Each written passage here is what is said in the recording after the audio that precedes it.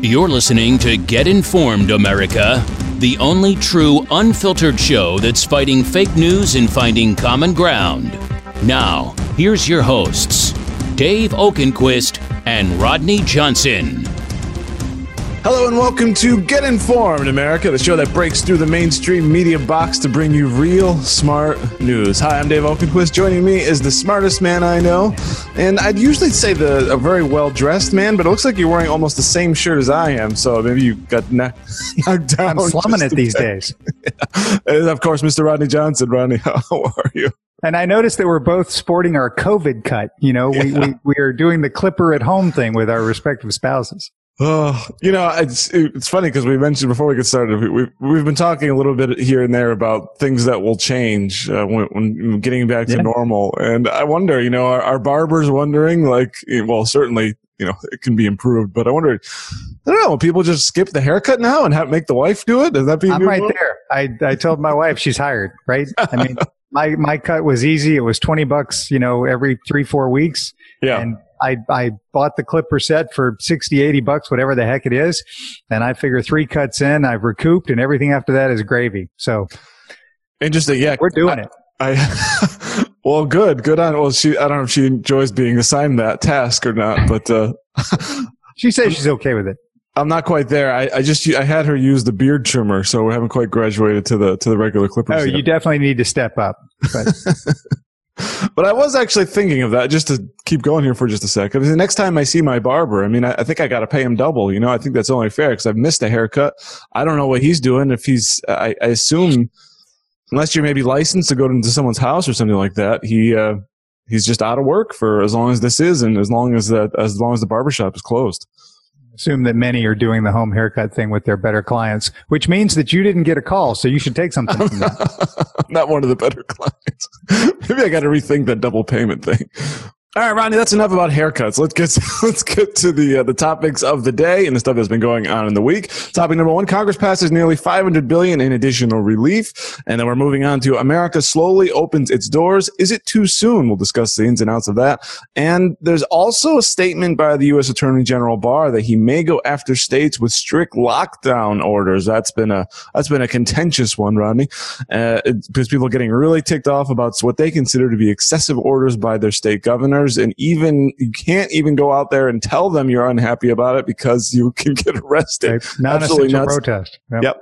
And then we're going to move on to America Gives Their Opinion. I got some new polling data, and then our stupid things I saw in the news. There's no shortage of that. So that will round out our day. So, Ronnie, let's start with what the House passed yesterday, this $484 billion package. Breaking this down for all those keeping score at home. I'm not sure if this is even going to total. Maybe it does not total to the final tally due to rounding. I'll just say that.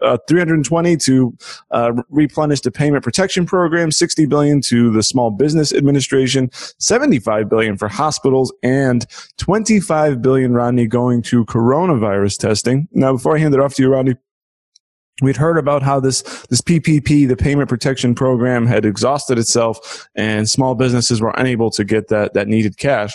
However, there was those reports that some of these large corporations were taking advantage, or not taking advantage, but they were just through the language of the bill were able to get access to this cash as well. So I'm feeling a little conflicted. I think when we talked last week, I said, you know, pass this thing. Let's go. Let's put that money back. But if it's not going to the target, or at least the intended target, that did give me pause. What did you make of all that? And then this thing passed yesterday. Yeah, I think it's the same thing with most big government programs, that it's got a bunch of messy pieces to it. You might like the general flow of it, but there's going to be some nastiness on the edges. Mm-hmm. And seeing large companies like Ruth Chris and other, you know, large entities be able to take advantage of the Steak Shack, right? People are rightfully going, hey, wait a second, you don't exactly look like a small business. You look like a multi-billion-dollar corporation. Yeah. There are some other ugly pieces to this.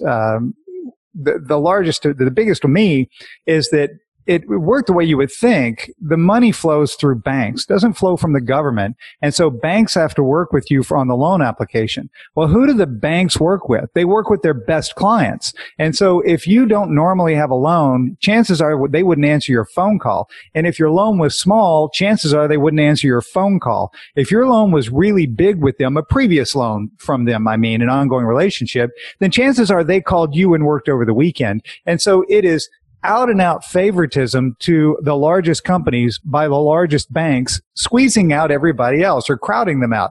And that's exactly what happened. And by the way, the second tranche of this $320 billion is gone. It's already done. It's already out the door. There are several large banks saying, don't even apply with us because we're already done with this. And so it won't be enough. It will not only, but mostly go to those who are the most favored status in the largest banks in America and leave a lot of people out in the cold. So that money was basically already earmarked, you're saying, and forget about it. And we're just going to hear that this is going to be a repeat of everything we heard last week. So I don't think that's good. But it stands to reason, right? If you're a bank, who is it that you're going to take loan applications from first? Well, clearly you're going to be on the phone with your biggest banking clients on whom you make a lot of fees over the past 3 years, 5 years, 30 years.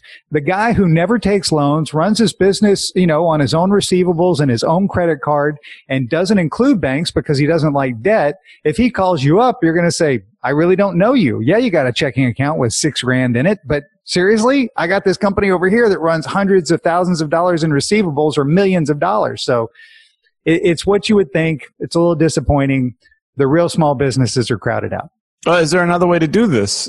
Could there be another way to do this? I mean, you can do it longer and you can make the amount available bigger. But the one thing that is coming out of this, and it hasn't gotten much press, I hope it does, is the Federal Reserve, which is the one that's doing the small business thing here, in a long distance way. It's hard to talk about. But anyway, the Federal Reserve, for the loans that they're going to be helping on, is demanding and putting forth transparency. And so they are going to list all businesses that get money from them or backed by them. And so you'll be able to look up and see who actually is getting the cash. And the old saying of sunlight is the best disinfectant, it definitely makes sense in banking. So transparency, there's a reason Harvard said no to the money. It's because they got called on the carpet. Now, they hadn't actually applied, but they were going to get money in this big, swath. There's a reason Ruth Chris is giving it back. It's not because they want to. It's because they got called on the carpet. And so, that does make a difference. Ronnie, the $75 billion for hospitals, that seems like quite a bit of cash. I haven't heard that hospitals are running short of money, though. But I was thinking maybe hospitals are in a world of hurt. And this is the weirdness of this COVID thing. When the federal government declared the nation a national emergency, right? And not a federal disaster area, but they declared a national emergency, which is what puts in place all these powers that we'll get to in a few minutes on what governors are doing. But they essentially said, hey, don't do anything that's not related to COVID. So these hospitals around the nation shut down surgery. When they say elective, they don't mean tummy tuck. Elective means you can schedule it. It doesn't have to be immediate, emergency, whatever you want to call it.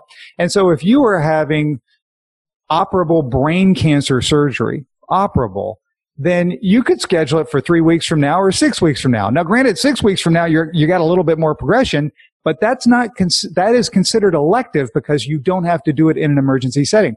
And so a lot of surgeries that are really life-saving, although can be scheduled, were put off.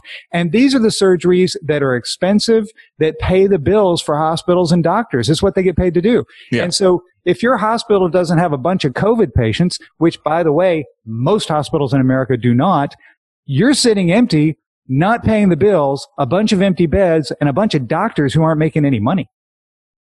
Very interesting. Bit of irony there, yeah. So let's hope when hospitals do get back to normal that lives that could have otherwise been saved in a timely manner aren't cost too much. In other words, you mentioned that example there with that elective surgery with brain cancer. I mean, that could potentially have saved someone's life in March or April, and then, come back to September. Now it's too late. Now it's inoperable. That's scary stuff right there. Well, they're opening up hospitals around the nation. I know certainly here in Texas, other states are saying, okay, we're going to start allowing elective surgery, I believe, on May 1. And so they're trying to ease this back in, but the pain is there for that 5-6 weeks that it didn't happen. And you don't recoup the money. It's not like you double schedule for the next, 4 months to make it up. We don't have that luxury. And so the hospitals definitely need some cash. Is $75 billion the right number? I have no idea. Right. But they definitely needed some help. Good. Well, let's hope that this money can help all those in need. Ronnie, let's move on to our second topic here. America slowly opens its doors. Is it too soon? We're hearing reports of some states like Georgia and South Carolina, something you reported on at informedamerica.com. Also, we got a statement from Secretary of Treasury Mnuchin, who says that the government is operating under the environment that we're going to open up parts of the economy, and we're looking forward to, by the time we get later into the summer, having most, if not all, of the economy open, Rodney. Certainly good news for those 26.5 million people who are out of work. And a bit of math there, you may have seen this going around. That's 565 lost jobs for every coronavirus death. Now, I'm not going to pretend to tell you what the right ratio is there, but it does tell you how extensive the economic impact has been going along with the health impact. Well, and the question on the table, of course, is it too soon? And it goes back to where are you, right? And what are you going to open and who's going to be there? There's a nice piece of research that I actually put on Informed American this morning that shows that the number of infections is, of course, wildly higher than anybody had estimated because we weren't looking at the population right. And so the mortality rate is actually what the normal flu is, 0.1 to 0.2. But it is very different depending on age and underlying health issues. I want to say that the confirmed fatalities, more than 2/3 are people over 70, and 95% are people over 50. And so if you're 18 to 45, your chances of dying from it aren't 0.1, it's 0.01.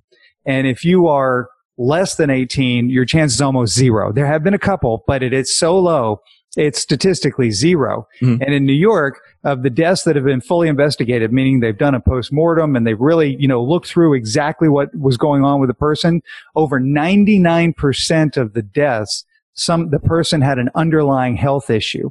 And so it's really a question of when you're opening up, what are people going to do and who are those people, right? If you have an underlying health issue, you probably shouldn't be going to a crowded place. No. If you are over 50, like me, you should think about it. If you're over 70, just don't do it for a while, because what we really need, and it sounds silly, but we're getting back to this idea that some of us have been talking about for a long time. We need people to get back together to share this virus in an asymptomatic way for most people who are going to get it and they're not going to notice, or it's going to be mild, so that when we do have fully open society again with older population, we're all going to church together, restaurants, whatever, we're not infecting them because we can't. The longer we stay isolated, what's going to happen is we're going to have this immediate pop in cases right after we get back together. And if we're not trying to separate that at-risk community, it's going to be difficult because we're going to put more lives at risk. Right, because you have the people that have been sick, obviously, and have been suffering or recovering okay, and then a much larger group of us who have been essentially staying away from society and have had no exposure. And then once we start getting, it would almost be like restarting again, but with smaller numbers, hopefully, which is what they call that second wave. Now, Ronnie, let's talk though about this time period, this. Later in the summer, I mean, I'm assuming I'll just take him to, I'll call it August, or something, that we might be at running 90%. Now, something that you and I talked about before we got started here was something I think we hit on maybe a week or two as well, is for the people who do get sick, there needs to be some kind of a treatment for them. They told us 18 months for a vaccine, so we're still a ways away on that. But at least some other kind of treatment. They've been trying a lot of different things, experimenting with a lot of different things, but nothing has quite worked. We've heard about this antiviral remdesivir, and then that everyone was kind of very, very optimistic on that. But then we got some bad news about that over the last day or so, that this isn't going to be the one it's looking like. So what do we do how do we operate without some kind of a treatment? Because those people still are going to get sick. They're going to be either out of work or infecting their families. And this whole thing starts dragging on again. And then we're yelling at each other for opening up the economy too soon. Yeah. Well, the two things in there. First of all, the time frame. I think it's sooner than August, because you got to look at the economic pressures on this. Mm-hmm. People want their jobs back. And so individuals are saying, hey, I need my job back. I need to pay for my children. I need to pay for my house. I need to pay for whatever. It's the thing that I've talked about for weeks and weeks now. Somebody has to eat this pain. And the bigger the pain grows, the bigger the chunk you have to eat. And so we're getting there. Cities and states are the ones who are going to be beating on this in short order. You can have all of the directive you want from somebody in Washington in a health department, but if you are a city on the beach in Florida, your money is made from May through October. Mm-hmm. It just is. And if you tell me I'm not going to make money, then I might as well fire the police, fire all of my health inspectors, fire all of my restaurant workers, fire all of my administrators, fire all the firemen. They're all gone because I have no money. And so it's cities and states that are going to look up and say, you cannot close us down. And what are the biggest spending months we have all year long? So you're going to see that pressure for this to open up from a very interesting standpoint. On therapeutics, which is what you're talking about, remdesivir sort of failed, sort of not. It's an antiviral drug. And so the Chinese were giving it to people in a study that were moderate and severe cases, meaning they were already having the issue where their lungs were filling and they were having what's called a cytokine storm. And so they stopped it because they didn't have that many people enrolling. The information came out, they say inadvertently from the WHO. Gilead came back afterward and said, wait a second, that's not what this drug does. It has to be given to people sooner in the process when they have mild symptoms and look like they might progress. That's when you really need to be giving them an antiviral drug because it's supposed to stop the virus. What we need are drugs that stop the cytokine storm. Once this is in your lungs and your own immune system starts sending those cells down to fight it, that's what gunks up the lungs and you feel like you can't breathe and essentially you cannot process oxygen. And so the therapeutics for that, we have a lot of them that are being tested, but it takes weeks of double-blind tests with placebo for any of these things to get a stamp of approval and say, okay, yeah, that's it, right? There's one in particular. It's a small company that I've actually known about and been investing in for many years that does HIV work, and it looks like it might work on COVID-19. But being, invested in this and getting their news reports and everything for weeks and weeks now on this, I've seen the process where they have now been accepted on, an investigative drug basis, and some people have responded very well. And so now they have a trial. Well, the trial is around, I think, 390 people. Well, it's in a number of different hospitals. They have to apply. They have to get people enrolled, and they have to have a primary endpoint of 28-day mortality rate with a secondary endpoint of 14-day mortality rate. All of this means it takes time. Mm-hmm. And they're only a week or two into it. And this is a group that says, hey, we've got something that really shows some promise at doing it. And so I think by the time we get to the end of May, we'll have much more information on therapeutics that work, which will give us the comfort to open the doors so that we can get this economy rolling. Mm-hmm. And we'll have comfort that when somebody does get ill, which we're talking about they will, it doesn't lead to mortality. We can give them a treatment. Well, that's absolutely. Let's hope that happens. That's the thing, right? Once we get a therapeutic, this thing turns on a dime. Good. Yeah. Now, absent that, the answer to the question, is it too soon, is yes, it basically will be too soon because I have no money and I have to feed my family. Absent any kind, some effective treatment or vaccine, it means we're just going to have to power through it, right? Because we can't. Well, it's the decision making that you have to face. Is it too soon when I'm unemployed and I'm not earning enough money to feed my family? No, it can't be soon enough. Right. Is it too soon because I'm retired and I have a paycheck, every month from Social Security like clockwork and got a little bonus as well, and so I'm not worried about the money side, but I'm really worried about my health? Yeah, that might be too soon for you. And so it's weighing those two things, and it comes down to the individual. Mm. Absolutely. And Rodney, one of the other things that's been going on with this, not only are people out of work, not only are they worried about getting sick or getting sick themselves or dealing with a family member that's sick, they're also dealing with a threat to their personal liberties while we're trying to fight this thing. And we've been seeing these lockdown orders, some of them absolutely absurd. The most clear one, I think, has been in Michigan. That's I think the poster child for government overreach. Right. And then we saw, as you wrote about, the New Jersey woman who was arrested for protesting a lockdown order because protesting is in violation of the lockdown order. So you can't protest my arrest because we're just going to go in circles here because it's illegal. And that famous one there in Idaho about the woman getting arrested at a closed playground, that one's been going around social media. Now, the Attorney General weighed in saying that so the stay-at-home orders come, quote, disturbingly close to house arrest. And he basically said that most of the social distancing things isn't so bad, and to wear a mask in public, that's not a big deal because it reduces the risk of transmission. That shouldn't be a constitutional issue necessarily. Like they tell you, wear a mask out in public, you can't just flout it necessarily. That doesn't seem to be a big deal. But what he does says is some of the, quote, blunter orders of making you stay home and shutting down the business regardless of the capacity of the business to operate safely. So just the blanket orders. He said he may review these and go back to the states and say, hey, you're pushing a little too far. What do you think of these statements by the Attorney General, Rodney? I agree with him in principle. I don't know how it works in practice, right? The Michigan one is the easiest to talk about because it's the most egregious, where the governor, Gretchen Whitmer, banned visiting your neighbors. Now, people talk about she banned planting a garden. That's not really what happened. What she said was large stores that also have a garden section but might sell essential supplies can't have to rope off the gardening section. You can still go out and garden all you want with stuff you already have. But even that, you look at it and go, well, that's kind of weird. We can certainly, beat on that. But I can't go next door and have a cup of coffee with my neighbor when I've been quarantining and my neighbor's been quarantining, and we make the joint decision we're good with it.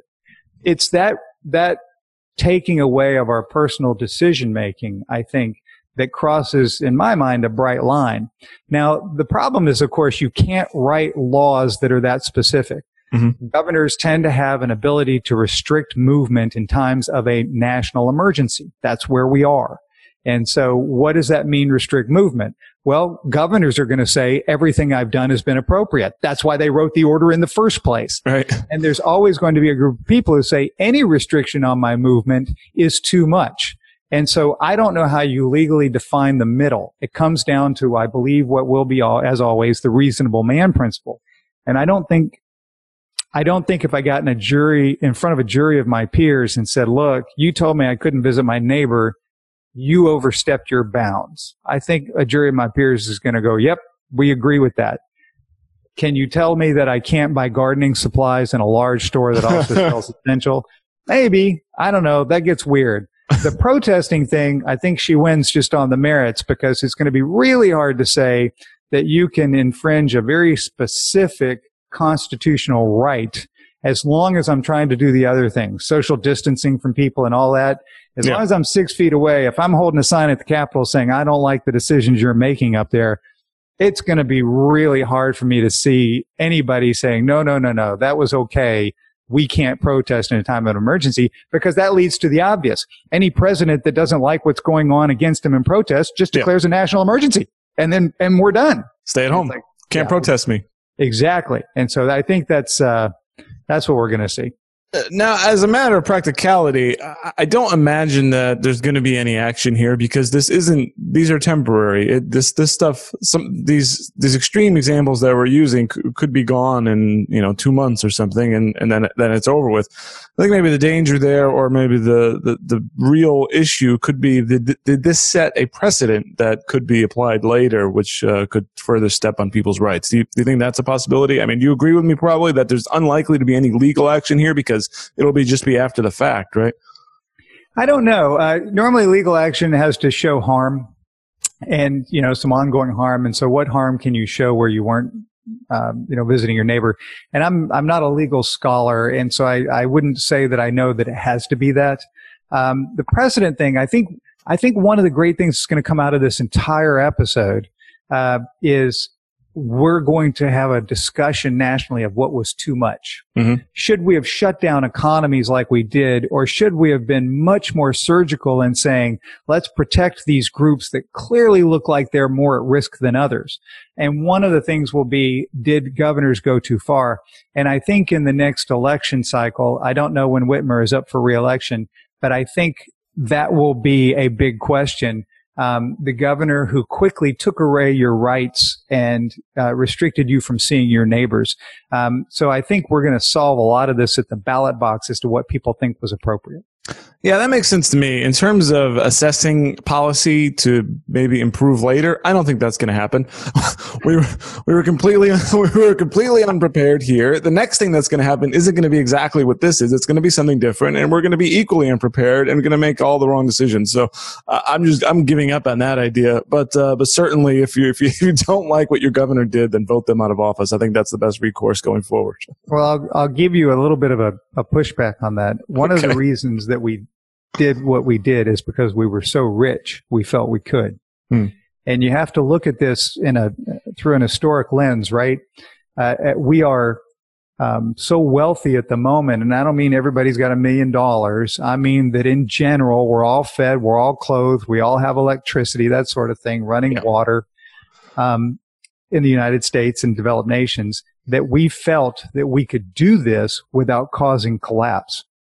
And we felt that our financial and economic systems were such that we could redirect through our governments a flow of value. And I'm staying away from words like printing money and all that. But if you can just think about it, we can change the flow of value through the government to get us through this while essentially calling a halt to some large portion of economic activity. Yeah. And we're going to find out on the backside if it worked. I think it will, of course, meaning that we didn't die. We're going to survive. But I think we're going to have a big question as to whether or not that was the right thing. And I think it's going to come when unemployment doesn't fall below 10% for quite some time. Yeah, and that's the thing. So that absolutely remains to be seen. And how many of these people will get a job? Yeah, that's the scary part. So that's quite a. So you call this basically maybe the biggest social experiment ever or something? The biggest economic social experiment. I mean, well, and I don't want to say ever. There were horrible examples. The biggest one that we reacted to something, because I think of social economic experiments like, the Great Cleansing, and the Khmer I meant Cultural Revolution. Yeah, I don't want to go there, but I mean, and they were. Well, I mean, you say you don't want to go there, but those were right. Those were the failed ones. Tens of millions of people dead at the hands of their own government for these social economic experiments. They were just horrible, and so that's the way a lot of them end. And so this is one in reaction where we're trying to thread the needle, and I don't think we did a good job. Better, not terrible, but I think we can do better. Crazy stuff. Yeah, absolutely agree. All right, Rodney, let's move on to America Gives Their Opinion. I have an interesting graphic here that comes from a combination of the Harris poll and the Hill. The question here: how concerned are you about each of the following? Exposure to the virus, 83%, really big number there. I think that's a massive jump from some of the stuff we've been seeing over the last couple of weeks. Yeah. And this one's I'm sorry, did you say? I said I think so too. Yeah. Next, on the topic of what we were just at, losing freedoms, 74%. So that's something that people are very concerned about and definitely on their mind. So right to bring that up today. This is not just a trivial issue that I think some people tend to dismiss this as you're an idiot for going out there and protesting. Why are you being such a moron? But turns out 74% of people agree with that idea that they're losing their freedom. That's very important. Your personal autonomy and independence is very important to a large portion of Americans, despite that mockery you might see on social media for people expressing that view. Anyway, go to the hospital, 73%. Now, I believe that. Yeah. I don't want to say it's as bad as exposure to the virus, but not in terms of a concern, but definitely if you're going to the hospital, that's bad news. And in some of that, I don't know if you've seen this, Rodney, but basically if you get on a ventilator, almost just kiss it goodbye. Right. The ventilator number I've seen, only 30% recover from that.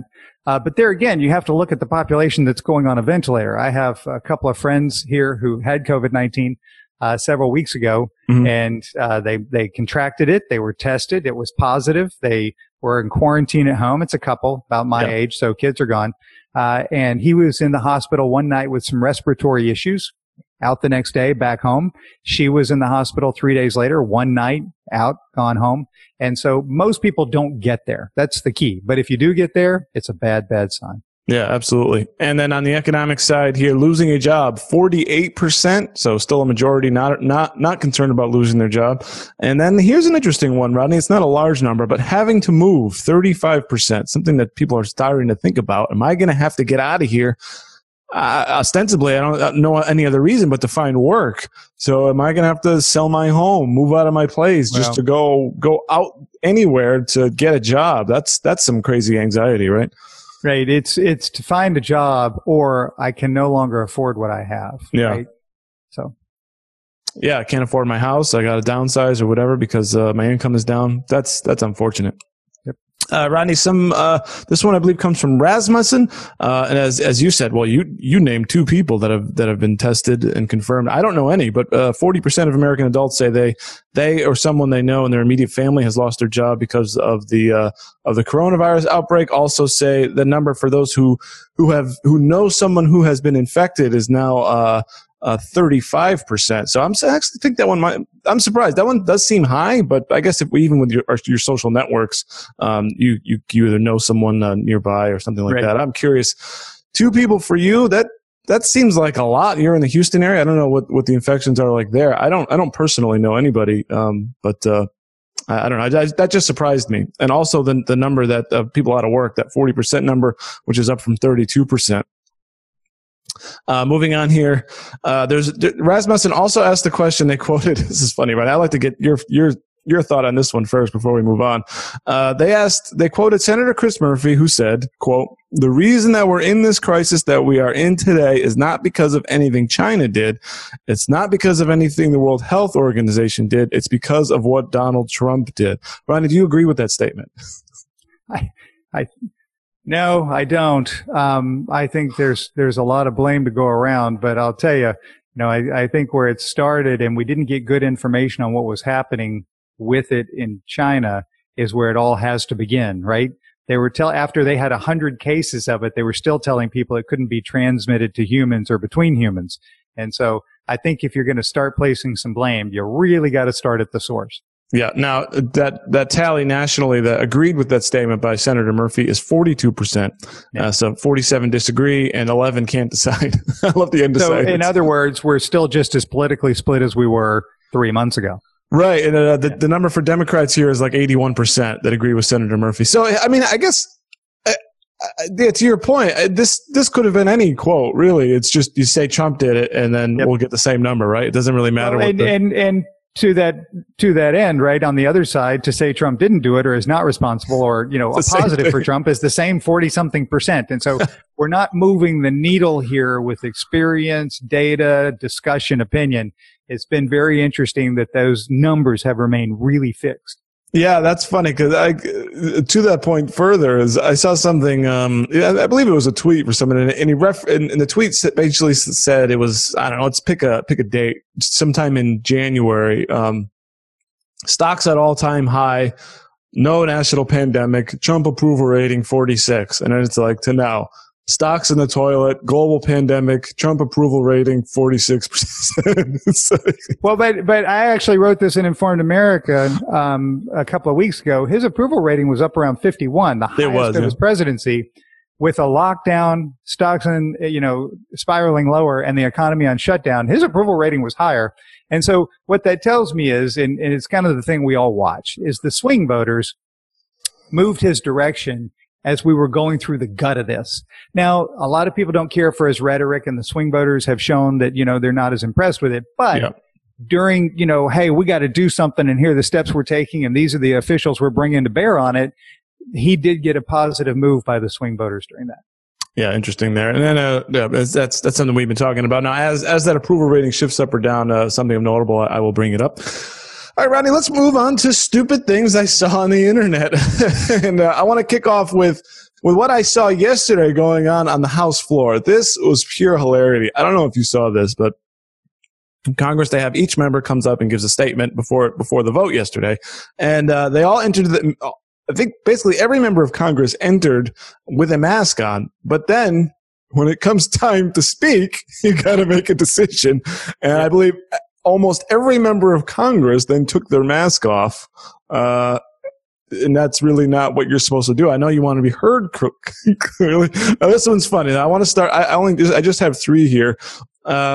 this is Maxine Waters. She's just always this is an endless well here, but here she is out there talking with her mask down, and then a tweet next to her saying, "Don't listen to 45," referring to Trump, when he suggests untested hydroxychloroquine. We're still on that to treat COVID-19. Listen, Dr. Fauci, don't listen to 45 when he says heat will kill the virus or he won't wear a mask. Highlighted as she is with her mask down. Right. There's a congressman. I don't know who he is, if he's Democrat, Republican, but he has the mask on. But it looks like it's basically like pantyhose, but like only around his nose, and he has his mouth out. I think that's crazy. And then here's one to Nancy Pelosi. She's wearing like a bandana. She takes it down, wipes her nose, and then wipes the podium, and then starts talking. I mean, so it was basically one congressman after the other doing that. So right. These are people in the public eye who clearly don't want to be seen doing something like this. And they know that they're being filmed. Just imagine how it is for everyday people, right? You put on a mask, but it's uncomfortable. It's hot. You need to talk to somebody. You're going into a play. It's really hard to stay in a hygienic state with a mask during the course of your day. Yeah, absolutely. So yeah, it's more of just hilarious. Not that they're in it, but it was just hilarity watching these people trying to function in this new environment, and they're all of them failing in their own way. So I found that pretty hilarious. Right, I don't know if you saw, there was a story in the New York Times that essentially blamed Sean Hannity for the death of a man for quote unquote following his advice or something like that. Do you happen to catch that story? I did not. So what did Sean do to this poor man? Well, they basically took some of his statements about what he was thinking was going on with the virus at some point in, I believe, late February, and a man sometime later went on a cruise, I guess, because Hannity told him everything was going to be okay. He got the virus and he died, and the New York Times thought it was this was our chance to blame Hannity for his death. Right. But interesting here, the author. Since everyone interacts on the internet so much, people just screen cap all these things. So here it is. Someone from Jonathan Chait says, a sad, loving portrait of a man killed by Fox News, and then referring to the author, Gianna Belafonte, who had a later tweet on, who back in February said, "I fundamentally don't understand the panic." Now, this is the author of the piece who accused Sean Hannity of killing a man, essentially. "I fundamentally don't understand the panic. Incidence of the disease is declining in China. Virus is not deadly in vast majority of cases. Production and so on will slow down and obviously need to rebound." So here's the author of the piece earlier saying, "I don't think it's a big deal," who authored a piece saying Sean Hannity made it seem like not a big deal who killed a man. So how's that for... I think he's just saying Sean Hannity is more powerful than I am. So. I like that too. Rodney, I don't know if you saw this this comes from Vice. It says, racist plaques depicting Winnie the Pooh holding a bat with chopsticks have begun to pop up around Atlanta. And police have no leads as to who is responsible. One, have you heard of this? And two, why is this a job for the Informed American. So. Oh, you wrote about this? Yes. Oh, great. Well, all right. So what's your take? First of all, what do you make of these plaques and whoever's doing this? And it should just be the job for the police to investigate. Well, I mean, you're putting something on buildings that, aren't supposed to be there. You're not allowed to go put a poster of anything you want on an office building in downtown Atlanta or Houston or whatever. And so in that case, yeah, you shouldn't be doing this. It depicts Winnie the Pooh eating a bat with chopsticks, implying Winnie the Pooh, of course, is a reference to the Chinese leader Xi Jinping. Yeah. Because the thought is he looks something like Winnie the Pooh, which he kind of does. He really does. That's why Chinese censors do not allow any posting of Winnie the Pooh in China. It's just it's not allowed. And so because they see it as kind of derogative. It is. I thought the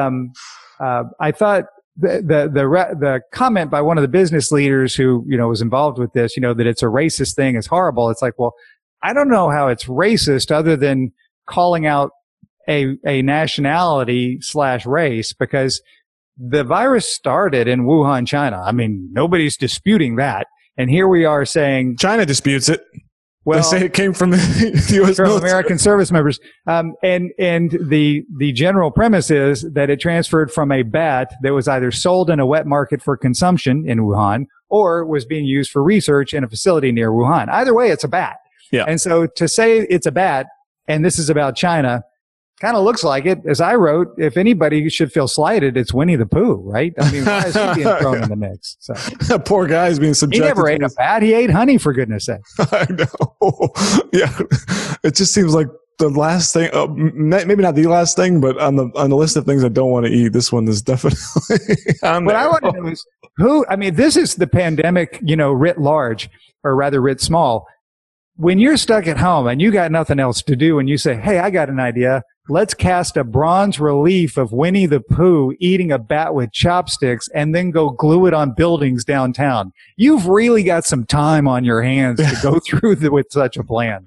Well, this is all that boredom we've been hearing about, and some people trying to do something and keep themselves busy. Now, do you think the police should be focusing their attention on catching these perpetrators? They might not have much else to do during the lockdown, so what the heck? I just can't believe that there's not a camera outside of a business somewhere that didn't pick this up. Yeah. Ronnie, any other stupid things you've seen out there on the internet or in the news you want to hit on before we get out of here? I do like one thing that I wrote about in Informed American as a lawyer in Florida who is going to protest the reopening of beaches, dressing as the Grim Reaper and visiting beaches. Because having grown up on the beaches in Florida, personally, and having lived there for years before moving back to Texas, and you're actually quite close now. I am. I know that May is the hottest month in Florida because the rains haven't started yet. Brutal. So this guy, I hope he brings plenty of water because if you're wearing a long black robe walking down the beach, you're going to be pretty hot. And so, I thought it was a silly thing. Kind of fun, though. He had a great graphic of his tweet of a Grim Reaper in the lifeguard chair. Yeah. He's going to meet the very man he's portraying if he's not careful. Yeah, you may meet the angel of death. Absolutely hilarious. Yeah, that's wow. That's just funny. I don't know, but best of luck to you.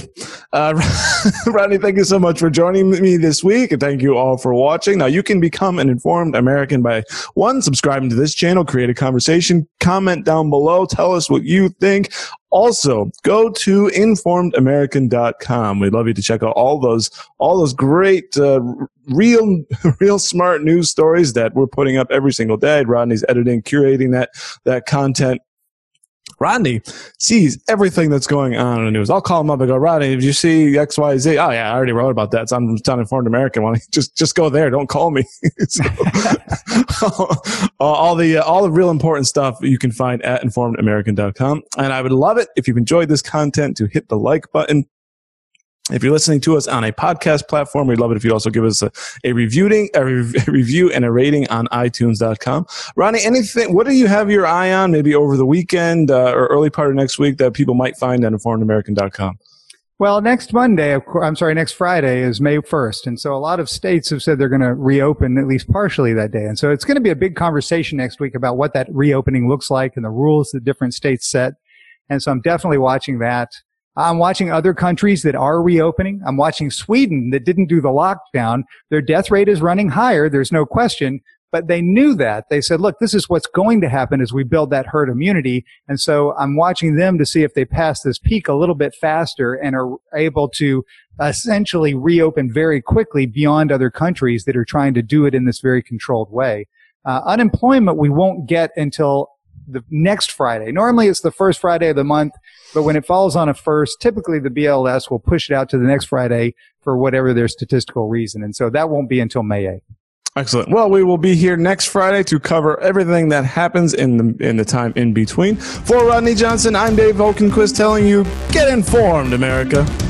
You've been listening to Get Informed, America, brought to you by the Informed American Radio Network. Please like and subscribe today in order to get new exclusive weekly episodes. Any questions, thoughts, or comments can be sent directly to info@informedamerican.com. And don't forget to visit informedamerican.com to keep up with real, smart news. Until next time, fight fake news and find common ground.